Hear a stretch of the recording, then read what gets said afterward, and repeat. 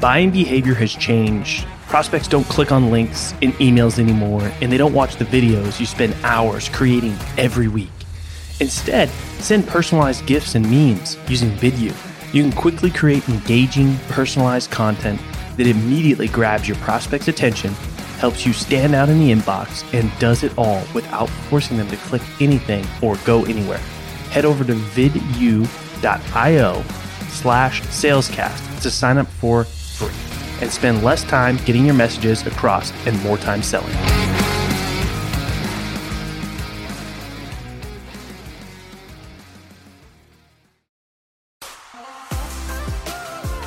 In the world of sales, you either sink, swim, or break through to the next level.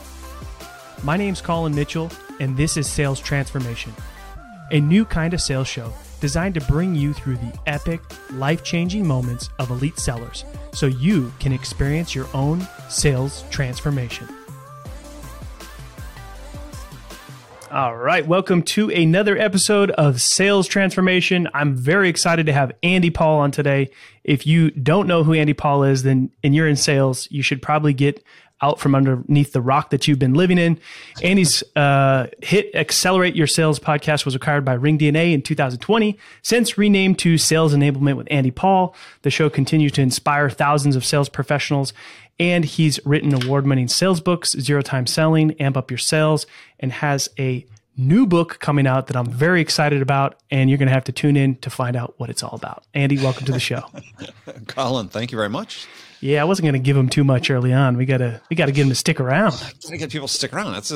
We got to program the show correctively. Yes. Yeah. Well, you are clearly a pro at this, and but I'm very excited to talk about the book. I've gotten to learn a little bit about the book.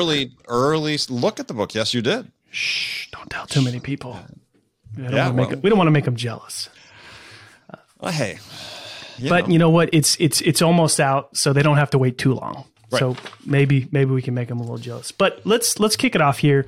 Just take us back a little bit. Like where did Andy Paul's sales journey start? And then give us a little context, and then let's jump into what we're going to talk about today. Well, gosh, my sales journey started selling women's shoes at JCPenney, as you've heard before. Back in high school. So that was my first sales job, doing a holiday fill-in, right? The Christmas season. Yeah. To accommodate the rush. So Madison, Wisconsin, JCPenney, selling women's shoes. But then professionally start off in the computer industry, eons ago, where you're selling big roomfuls of computer equipment to companies. Yeah.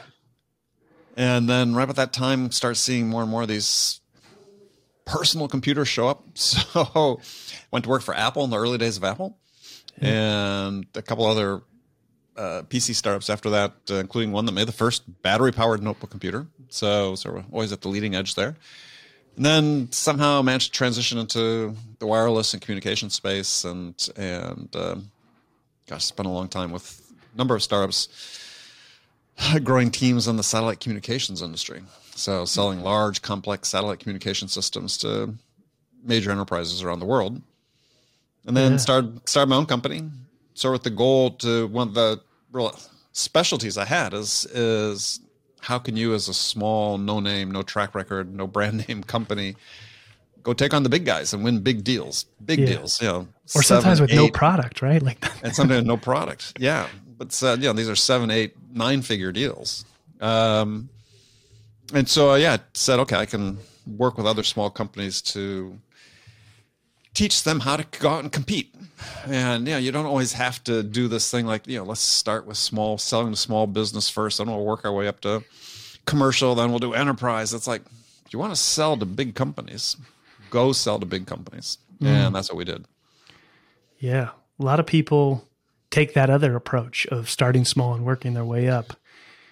There's some logic to it. I mean, you sort of find out whether your product works or so on, but I always just took the approach if the target was big companies, then let's go sell to big companies. Let's teach ourselves. Let's learn how to sell to big companies. Yeah. And the sooner you do that, the better. And it works. You don't have to earn your stripes selling to small companies. Tell me a little bit about what you cover early on in the book. your experience of your first sales training?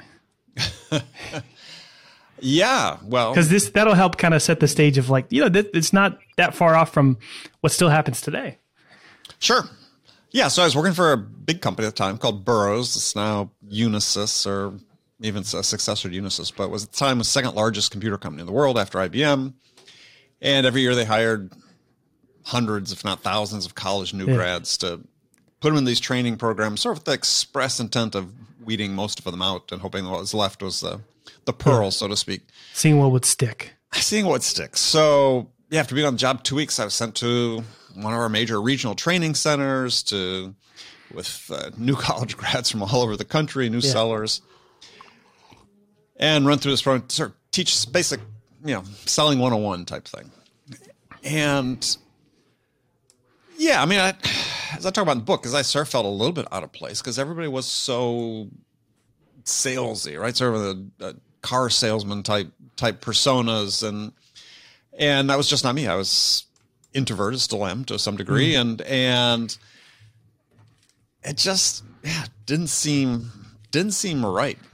But anyway, you get sent home after 2 weeks of completing the course, and everybody's sent home with an envelope from the instructor that sometimes was the end of a career because the instructor's evaluation counted a lot. Ooh.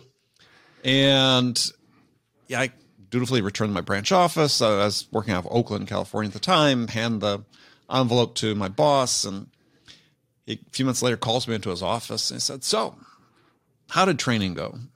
And I was thinking, well, that's a trap question if I ever heard one. And he's looking at the evaluation. He says, "Well, Jim, the instructor, he thinks we should fire you." Wow. And suddenly it's like, oh my God, as a young person, first thought was, what am I going to tell my parents, right? Yeah. 2 weeks into my first job, I'm going to get fired. He said, "Yeah, Jim thinks we should fire you because you're too analytical. And you'll never make a good salesperson if you're too analytical."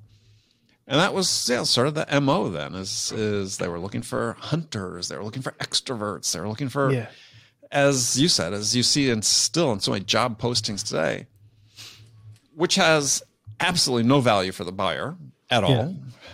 And actually has fairly little value for the seller too. Lessons that we seem to be unable to learn as a profession. Wow. So my boss, Brian, just crumpled up the paper and basically threw it away and said, "Go out and sell something." Well, why do you think he decided to not fire you?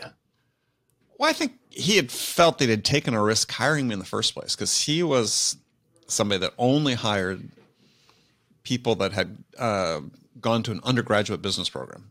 So like our case is, UC Berkeley and the Bay Area, UC Berkeley and San Jose State and Hayward State and state colleges and universities that had undergraduate business programs. So he wanted undergraduate business majors, and I was a history major from Stanford, and not to hold that against me, but his impression was that, hey, if you went to Stanford as an undergrad, then you're just here, you're biding time, you're going to go get your MBA, you're going to go get a law degree, you're going to do something else. And I started to convince him, I was like, maybe, but I don't know. I'm 21 years old. I don't know what I want to do. So he really felt, and yes, he reinforced me time and time again that he was taking a chance on me. So I think he felt like he hadn't seen that bet play out yet. And so he was willing to give me enough rope to go hang myself on that.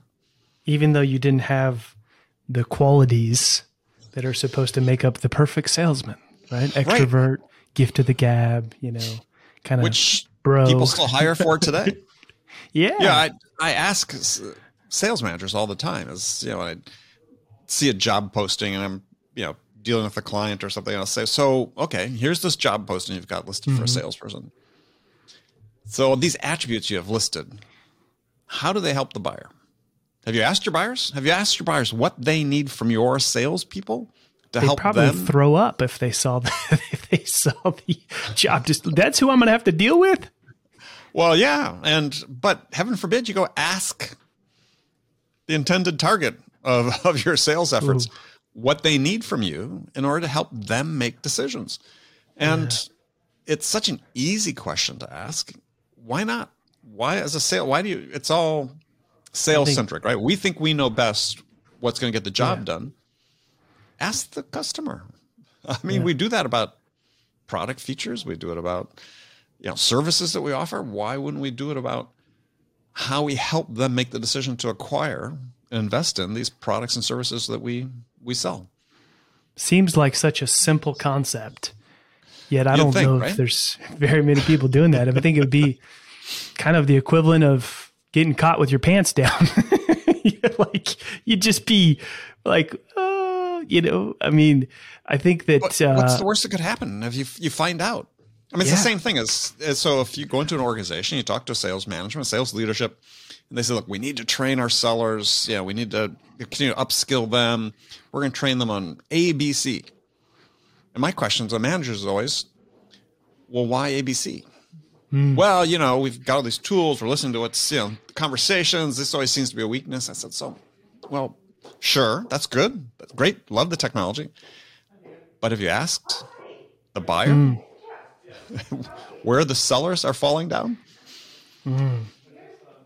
It's so simple. Just ask. These are the people that are interacting with their sellers. You're judging it based on what you hear. Yeah. If you're listening to a recording, why don't you take it from the buyer's perspective, what they're hearing and what they're receiving, what they think? And it might have a huge impact on you in terms of what you think you need to train or educate your sellers about. Wow. And it's so simple. Go ask. And it's just, it's part of the frustration that comes out in the book a bit is that I draw the distinction between leaders and sales bosses. Yeah.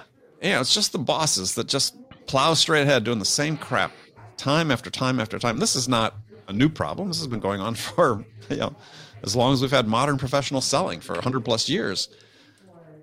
Look at it from the buyer's perspective. Yeah. Trying to hire somebody? What do the buyers need?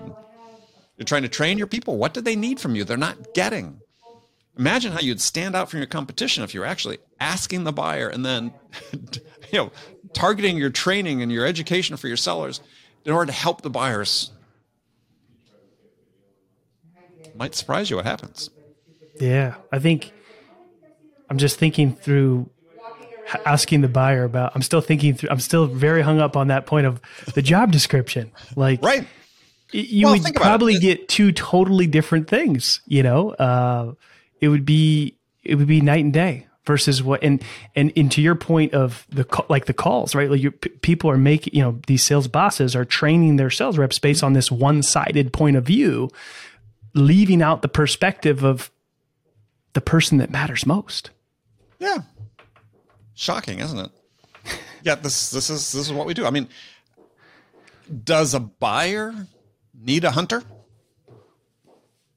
No. How does that benefit the buyer? Not at all. Does the buyer need a closer? Whatever that is. I don't really have an idea what a closer is, but because I think it's, pure myth making, but no, they don't need a closer. I mean, you still see jobs. We need, hiring openers, hiring closers. Right? They need, of course, all the time. What they need is somebody who's curious, who's open-minded, who's analytical, a problem solver, somebody that can help them understand the sort of depth and breadth of the problems and the challenges they have and understand what the best options might be to solve those.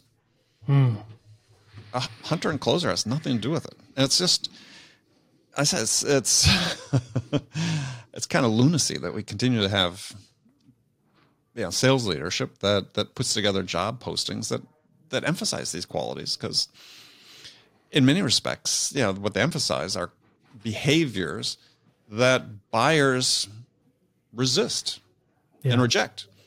I mean, I reference a book in my book, a book written by a gentleman named Jonah Berger, who's a professor at Wharton School. And his book called The Catalyst, he's writing about persuasion and how helping people change minds, But he cites research in there that says that people are universally, to a person, everybody in the world resists being persuaded. Oh, yeah. Well, but how many sales books have been written with persuasion in the title? Yeah, many. So, and you think about the training we do is so, gosh, we spend billions of dollars a year in the U.S. alone training salespeople in behaviors that the buyers universally resist. That sounds like a good idea, doesn't it? Fantastic idea if you're in the business of training those tactics. This is the problem, right? Is we've had this sort of revolution in the last 10, 15 years with incredible technologies coming into the sales space and the marketing space. And people think that the usage of that technology constitutes modern selling. And it doesn't, because when you're automating antiquated, obsolete behaviors, it's not modern. It's still the same old crap. You're just doing more of it. You're amplifying it. So if we want to be modern, we have to change our perspective about what our job is as sellers and how we're working with our buyers. That's modernizing selling. Well, the problem is, the problem is it's hard to automate and scale a real modern buyer-centric sales process. It's a little harder to scale and automate that, right? I'm not convinced that's the case. I think it starts with the fact that we send sellers out into the world with the wrong perspective on what their job is. And it starts from leadership. And this is not a new problem. This is, again, one that's existed for decades, is that sellers think their job is to go out and persuade somebody to buy their product. Yeah. And when you think that's your job, then, if you're a hammer, everything looks like a nail, right? Yeah. And that's a problem. And so these behaviors that emanate from this idea that you have to persuade someone, is these series of bad behaviors I talk about in the book that's, salesy or selling out in total, right? We're selling out. Yeah. They have no benefit to the buyer. Sellers, for the most part, don't like doing them, but they're trained to do this. Yeah. The alternative is, it's not just your job isn't to persuade somebody to buy your product. Your job is to, first of all, understand what's the most important thing to them, both in terms of the problem they're trying to solve and the outcomes they want to achieve, and then help them get that. That's your job, is to help them get those things that are most important to them. So if you look at it from that perspective, it's a completely different set of actions that you take to try to help the buyer.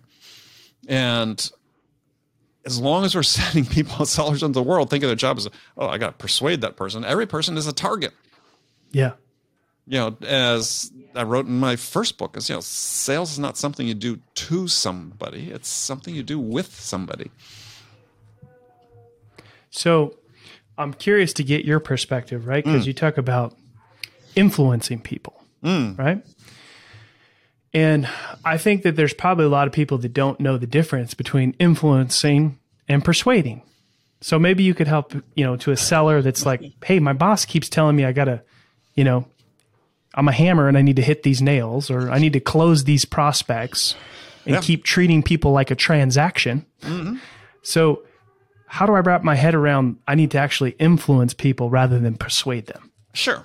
Well, it starts with the perspective that I just gave you, right? Your job isn't about persuasion. Your job is about understanding and helping.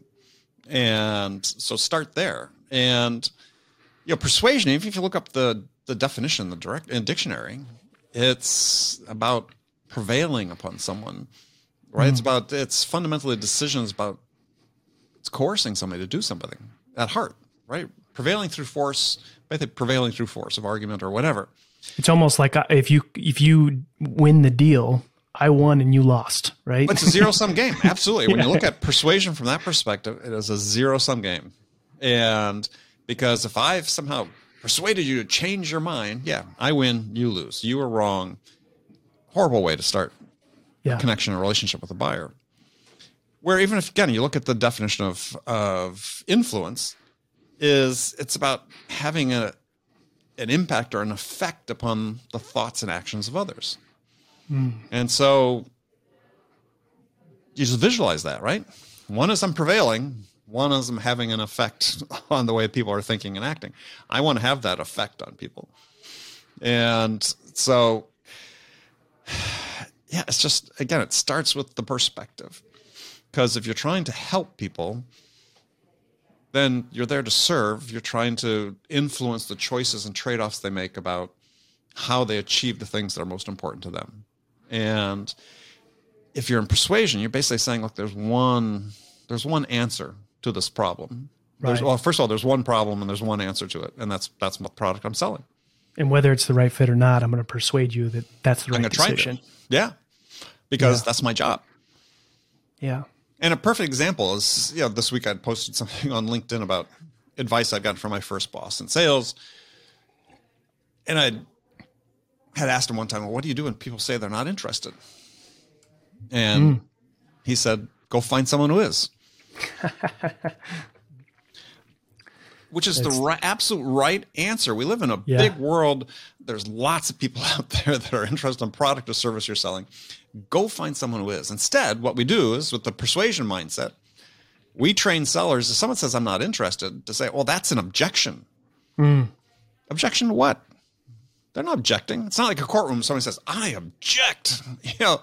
They're not objecting. They're just not interested at that point in time. Doesn't mean they won't ever be interested, but at that point in time, they're not interested. Right. So what we do, though, is we train sellers, go invest some of your time in emotional capital, relational capital that you might possibly have with this person, and get them to change their mind. Yeah. Which, most times is just fruitless. And what have you done at that point? You haven't changed their mind, and you've pissed them off. And the odds of sort of saying, well, gosh, this is an account I probably should be in nurture mode that maybe in 3-6 months could be ready, could be a prospect. Now we burn that bridge. Yeah. And this happens with increasing frequency. Now, and let's take another look at it. Like, let's just say you do convince them, or persuade them, right? Good chance that deal's not going to stick around for any significant amount of time. Yeah. I mean, it's examples I give in the book and this is sort of classic, what I call salesy behavior, which is, self-destructive, and this has happened to me, as a seller, I go out and I'm building a good relationship, good connection with the buyer, develop some credibility, develop some trust. They think I'm really, truly there to help them. And then come the last week of the month, my boss says, well, you really need to close that deal. And it's like, well, no, they're ready to close next week. No, this week, end of the month, end of the quarter, bring it in. And it's like, well, suddenly you've exposed to the buyer very clearly that, you really aren't there to help. It is purely transactional. Yeah. And, I've challenged sales leaders time and time again. So tell me, you ever run an ROI on that decision to pull a deal in 2 days so you can make it happen this quarter versus next? Yeah. Never, ever. Right? It's just, well, this is what we do. Yeah. Or how often sales bosses are throwing out discounts left and right. Finish strong. Like, that's how much? That's always something that amuses me is that so much of what's written is that salespeople are the one giving money away. Discounts? Yeah. No. Really study the problem. The discounting starts most of the time with the managers because they want to hit their number. And I had experience that. I write about in the book. I had this one instance where it's sort of one of the last times I did this. It was still pretty early in my career. Had this big account that was worth well over $1 million a year to me, and had developed from scratch one of the first big deals I'd ever, big accounts I'd ever developed in my career like that. And we're getting to the end of the year, and the customer said, well, I've got another big order coming. And they were going to be shut down between Christmas and New Year's. And the deal didn't come in. He was going to fax the order. He didn't fax the order before they shut down on Christmas Eve. I was in good shape. I'd more than made my number for the year. But the CEO of the company, not so much. And he was pretty freaking out. So he forced me, basically at gunpoint, to call the customer at home on Christmas Eve, in the middle of opening presents with his kids, to basically demand that he go to his home office and fax me an order. And the relationship was never the same. And they churned out, it wasn't the first year, but the first real opportunity they had, they started swapping us out. Yeah, we completely trashed that relationship. And it's completely unnecessary.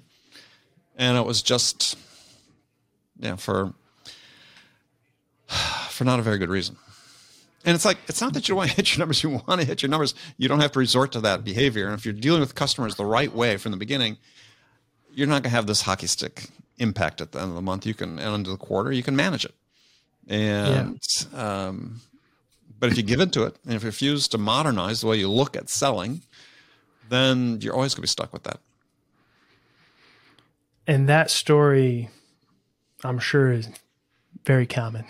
There's many sellers that have been in a similar situation, I'm sure. Oh, yeah. I mean, I had one even in my first job that was even worse. Is, the guy who refused to fire me. Yeah, we came up against it. Sort of my first full year on the job. I had, again, another big account. I had worked hard. I'd closed. One of the bigger ones we had sold in that branch office. And the branch manager's bonus was based, in large part for the year, was based on this contest that ran in May and June every year. So, yeah, it was primarily a hardware business at that point. So pretty much anything that wasn't nailed to the floor got shipped. And he had an accessory, an add-on in the back office that he wanted to sell, sold list price for $60,000. He wanted to get off his books. He didn't want his inventory at the end of his bonus period. Expire his bonus, this contest was based on lack of inventory at the end of the accounting period. So, yeah, he forced me to go to this customer and basically give this piece of equipment away, pretty much.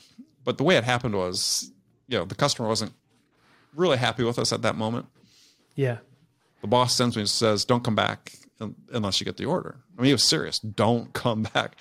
Well, I came back after the customer's office is about half a mile from mine. Come back after an hour or so. And it's like, no, this guy basically threw me out of his office because they're just not happy. And he's not going to spend $60,000 now. And this $60,000 then is like $250,000 now. Yeah. And I said, yeah, he's not going to do it. Go back. So I did this like 3 or 4 or 5 times during this day. I spent basically this whole day trying to get this order for the boss that, just so he could get his bonus. In the meantime, we're just completely trashing the relationship with this customer that worked so hard. Very buyer-centric approach. Yeah, completely. But this is not that far-fetched. I mean, this is still going on today. Yeah. Well, just look at almost any company when they get 60% of their orders in the month come in the last 5 days. I mean, they're counting on it. They're planning for it to be this way. Yeah. And it does not have to be this way. And part of it starts, and the way it really starts is how you're dealing with your buyers. Because if it's purely transactional, then they're not stupid. They know, hey, I'll wait for the last day of the month. I'll get a good deal. Buyers almost expect it. Well, they know it, so they'll wait. We've trained them. We've trained them. But if you deal with them differently from the beginning, then you're not so focused on the periods where you need to close it. You get a good deal, good business with this customer. It's going to be a good order. And if it hits, 2 days after the end of the month, so be it. You get it the next month. At a non-discounted rate. Yeah. But the thing is, you just have to have enough good opportunities like that in the pipeline so that you hit the numbers you need to hit. I mean, that's the whole thing, is that it's not binary. This is not like only way to hit our numbers is to act salesy. And that's just not the case. And it's so common, because of this end of month, end of quarter, end of year, the vast majority of people in sales are stressed out, working long hours, trying to just do exactly what you did, going back and forth, forcing these orders to hit numbers so sales bosses can get their bonuses. Well, yeah, but I mean, in some cases, though, sellers sort of lean on the idea that I'm just going to let this sort of come to fruition the last week because I'm going to get that discount to help me close the deal. As opposed to saying, look, I can close this deal on the merits, right? We're going to create a great buying experience for this buyer. And we're going to differentiate our company and ourselves individually by how we deal with them and how we help them go through their buying journey. Because we know from research, whether it's Gartner or CEB and the Challenger sale, that the majority of the criteria the buyers use to make their decision based on their buying experience. So I want to focus on creating that positive buying experience. And if I have enough of those going at one time, sort of the idea that I'm going to suddenly turn that into a transactional piece of business in order to close in a certain week or day or whatever, sort of goes out the window. And you can build your business to that. Again, it doesn't mean things are always going to come on a time. It doesn't mean there are going to be times like everything. It's not 100%, but this is the way you want to act, because yes, there will be times when you need to bring things in. But if you have that relationship with the buyer where they know that you're there to help them, and then maybe you need a favor, then perhaps they might be in a position to do that for you. And the thing is if you've put in all the hard work, like you mentioned in these couple of examples, right? Building the relationship, building the connection, building the rapport, building the trust, all these things that are important. And you show up as a different person the last week of the month, the last day of the month, the last day of the quarter. Yeah. All that work that you've done up until that goes out the window. Well, yeah. So let me just give you a perfect example of this, is the importance of the buying experience and how that can overcome difficulties, right? So I was selling a deal to one of the major media companies in the United States, and this was for the first real-time onboard entertainment system on airplanes, and delivered via satellite.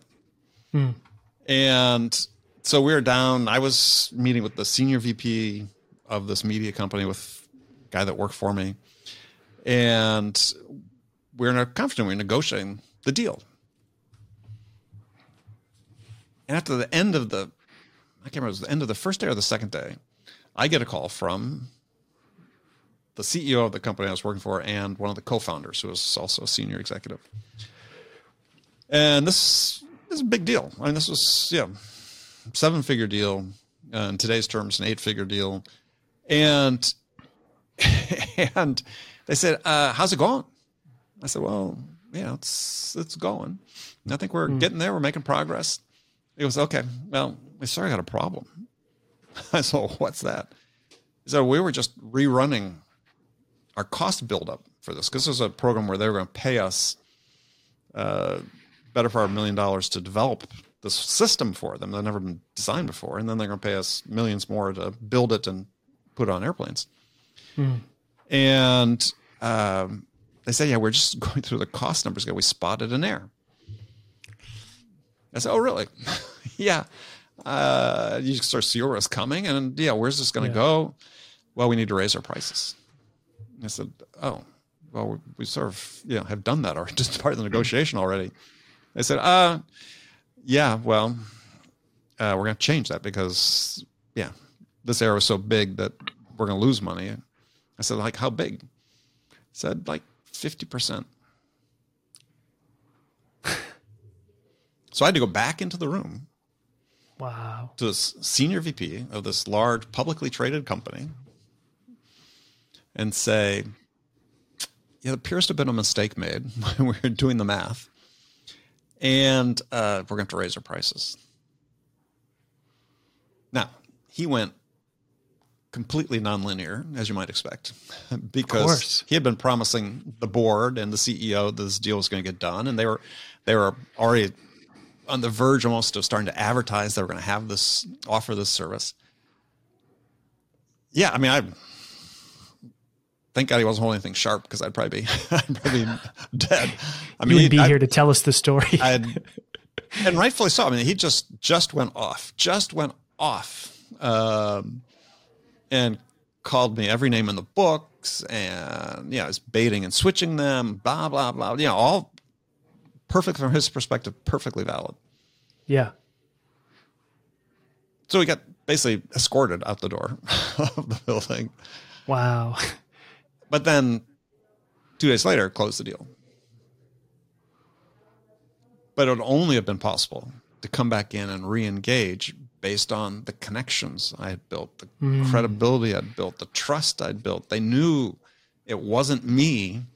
They knew that we weren't trying to pull a fast one on them. They knew that this was a problem, it was problematic, and we came up with a joint solution that worked for both parties. Wow. But what an incredible story. If you had made it purely transactional, it was just dead, right? It would have been dead. Yeah.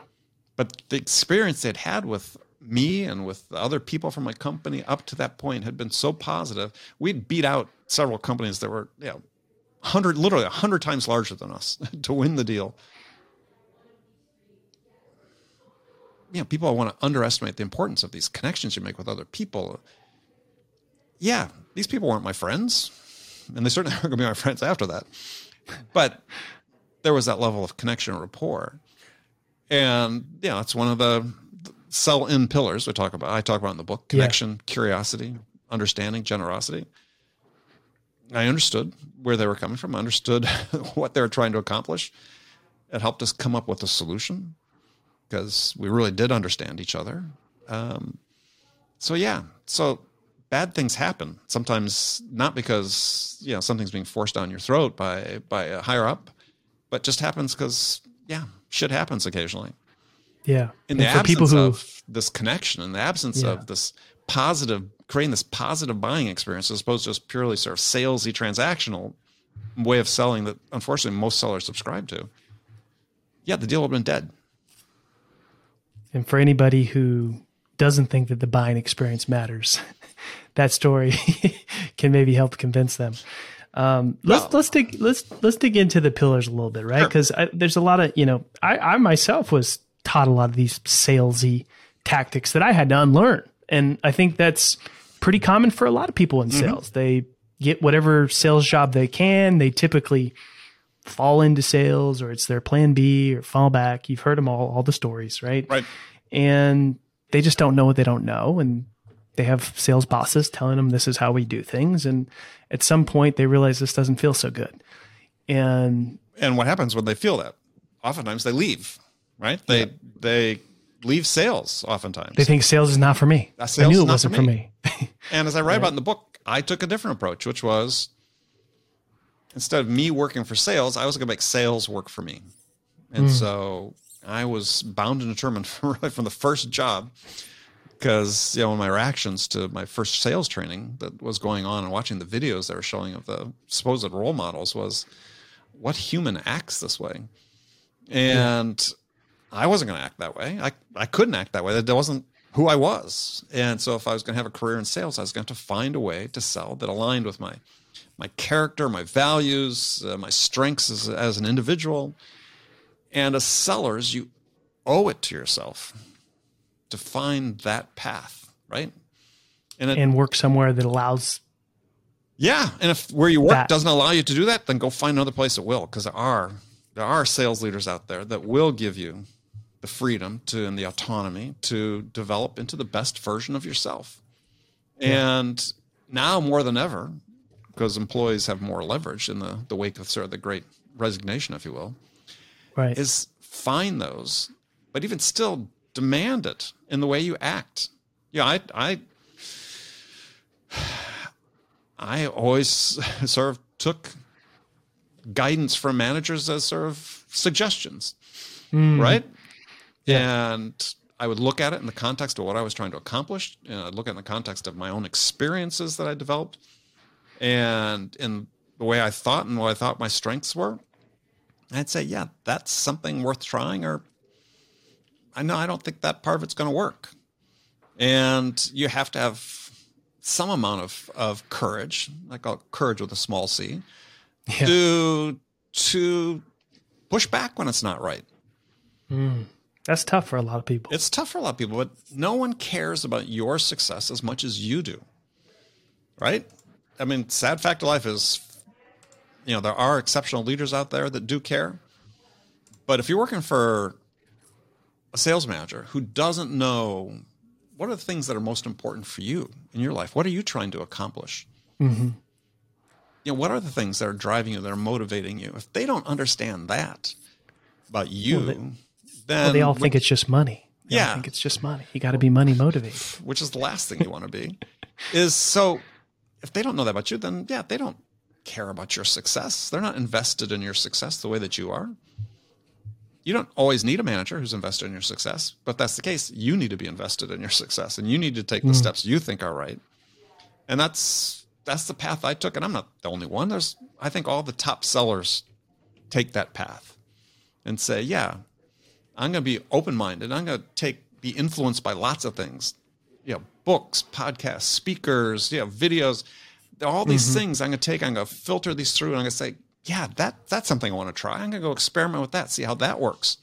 Yeah. And then instead of having one methodology there's never just one process, is you have your own sales process that you develop within the framework of what your company is trying to do. You optimize it for you.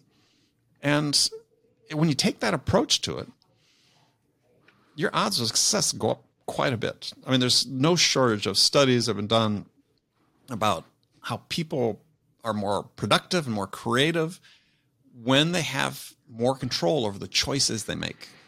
Yeah. Right. So you have to demand that autonomy, that agency in the choices you make about how you're going to sell. I love it, because you really got to have your own experience and find what works for you instead of just listening to all the talking heads that are shouting off, this is the way you got to do things. Yeah. I mean, I love this book I've just written, but 100% of it's not going to be for 100% of the people. And that's fine. Find the stuff that works for you in everything that you're consuming online or from management or wherever. Filter it through what's going to work for you. You have to take some chances. You got to push yourself outside your comfort zone to try new things. But it's the trying new things that get you to where you want to be. Yeah. And this quote in the book, which I love, which was, people listen to my podcast know I'm a huge soccer fan and talk about soccer a fair amount, but there's a quote from Bruce Arena, who had been the coach of the U.S. men's team for a number of years and now coach of the New England Revolution, but talking about Clint Dempsey, who was perhaps one of the greatest American soccer players, if not the greatest, and who had success both in the U.S. and Europe. And so a reporter asked Arena, says, what makes Dempsey so different from everybody else? And Arena's answer was, he tries shit. And that's what you have to do as a seller. You have to try shit. Yeah.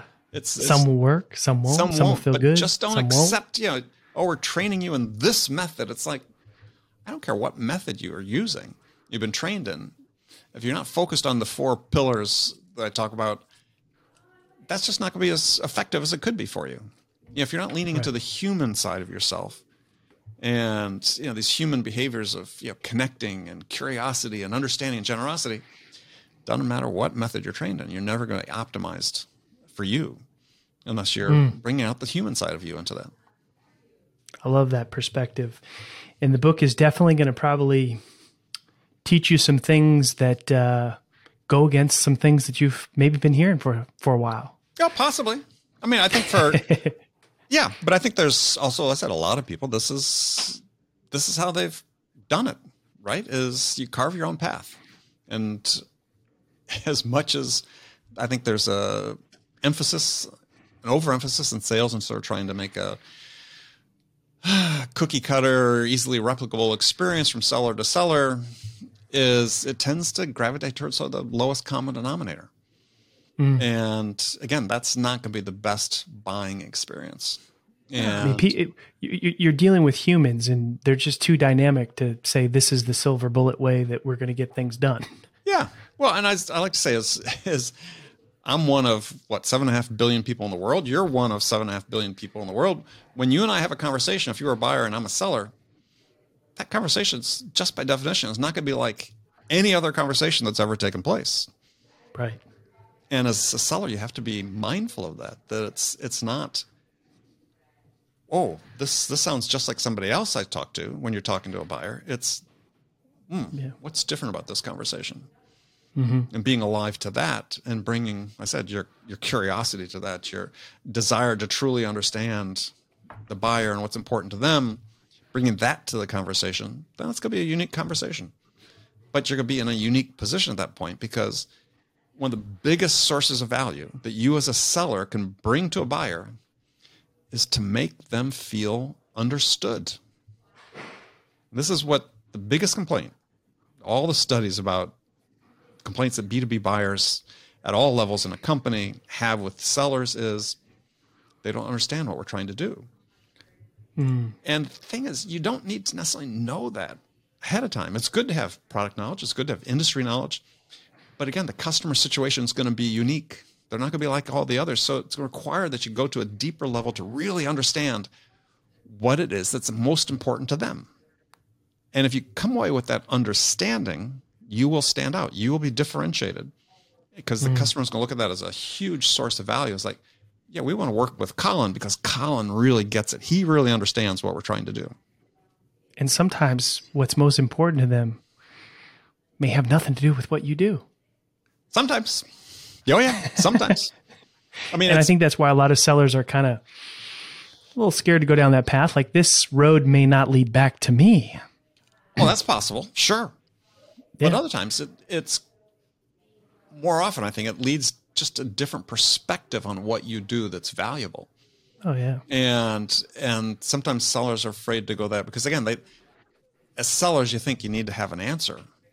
You don't need to have the answers. You need the questions, right? You need to be prepared to ask questions. If you go in thinking... Now, don't show up and not knowing answers to questions that you should already know, but, you know, show up prepared, do your research, but asking questions is going to get you the answers that most sellers aren't going to have. And it depends how you ask them, right? I mean, if you come in with sort of a pitch approach and then you do some follow-up question on the pitch, you've already gone down the wrong path.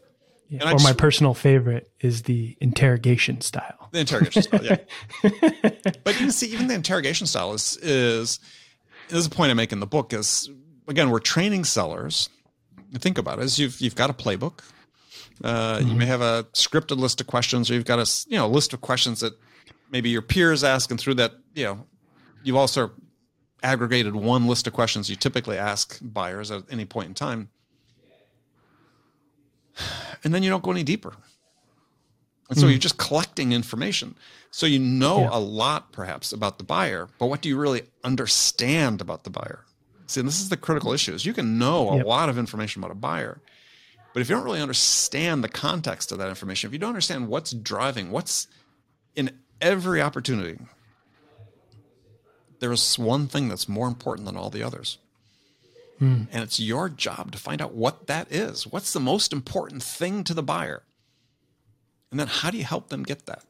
And I'll just give if you have time, a quick anecdote about that, or reasonably quick anecdote, is with the Notice startup I was with, we were selling the first onboard high-speed, a system to do the first onboard on cruise ships, high-speed internet browsing for staterooms and voice over IP. And this, it was early days of the internet. And so it was pretty revolutionary. And we were competing, again, startup, we were competing against some big name system integrators.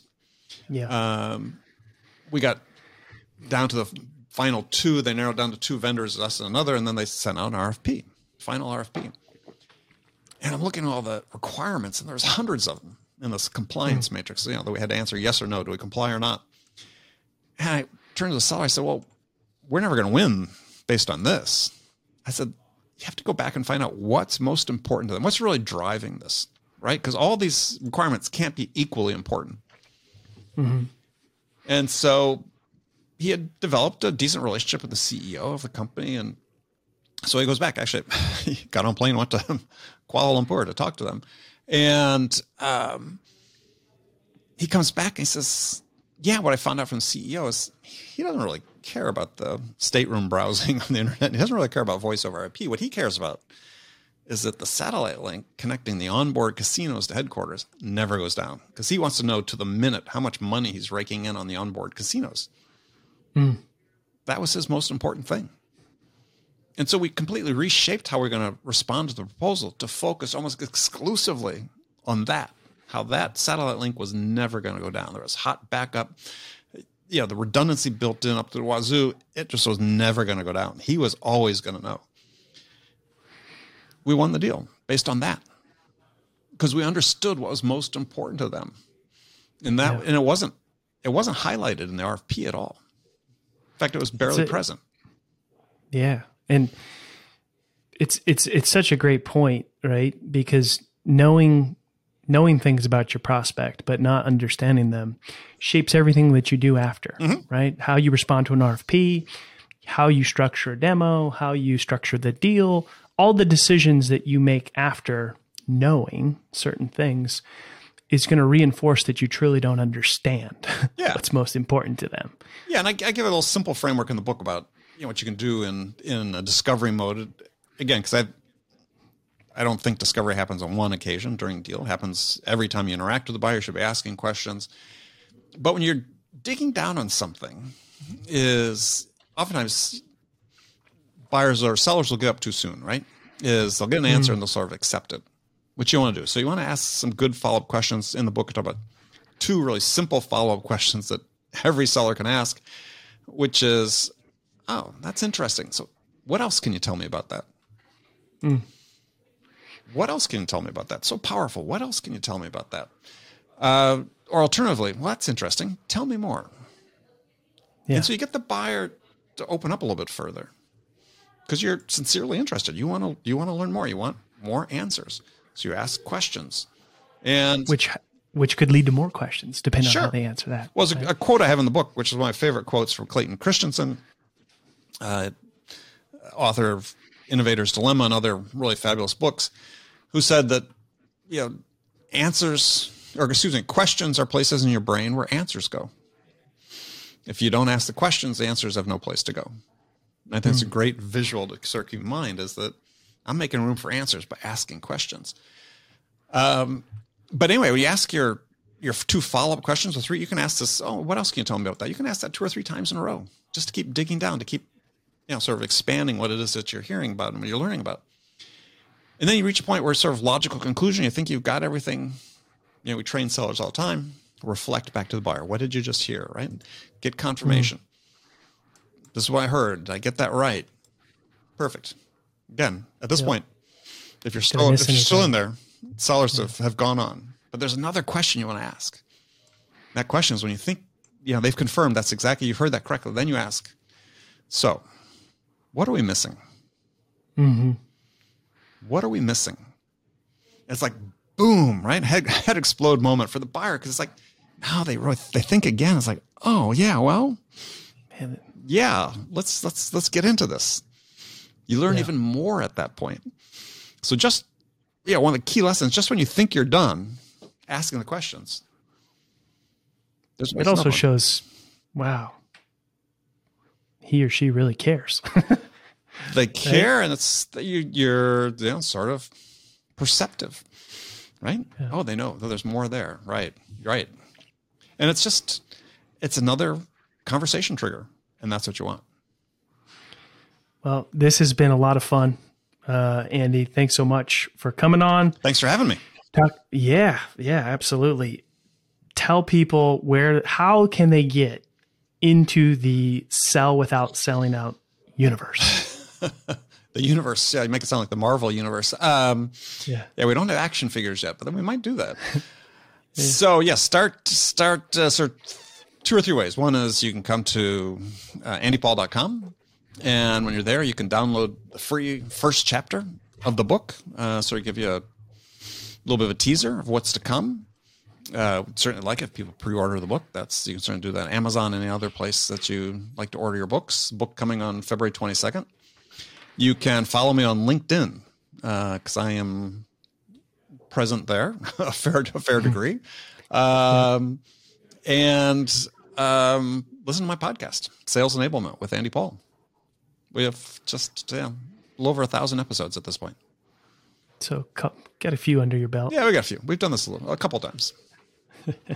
So we will drop the links there in the show notes for everybody. If you enjoyed today's episode, please write us a review, share the show with your friends. It really does help us out. And we're always listening for your feedback. You can drop me a voice DM at salestransformation.fm and I will get back to you. Hey, you stuck around. That tells me you're serious about your own sales transformation. If you're tired of doing things the old way and want to get started in your journey with other people on the same path, head over to salescast.community and crush your numbers on your leaderboard. Yeah, it's free, salescast.community. Send me a DM with your best pitch and mention this ad, and I might even give you free access to our best templates.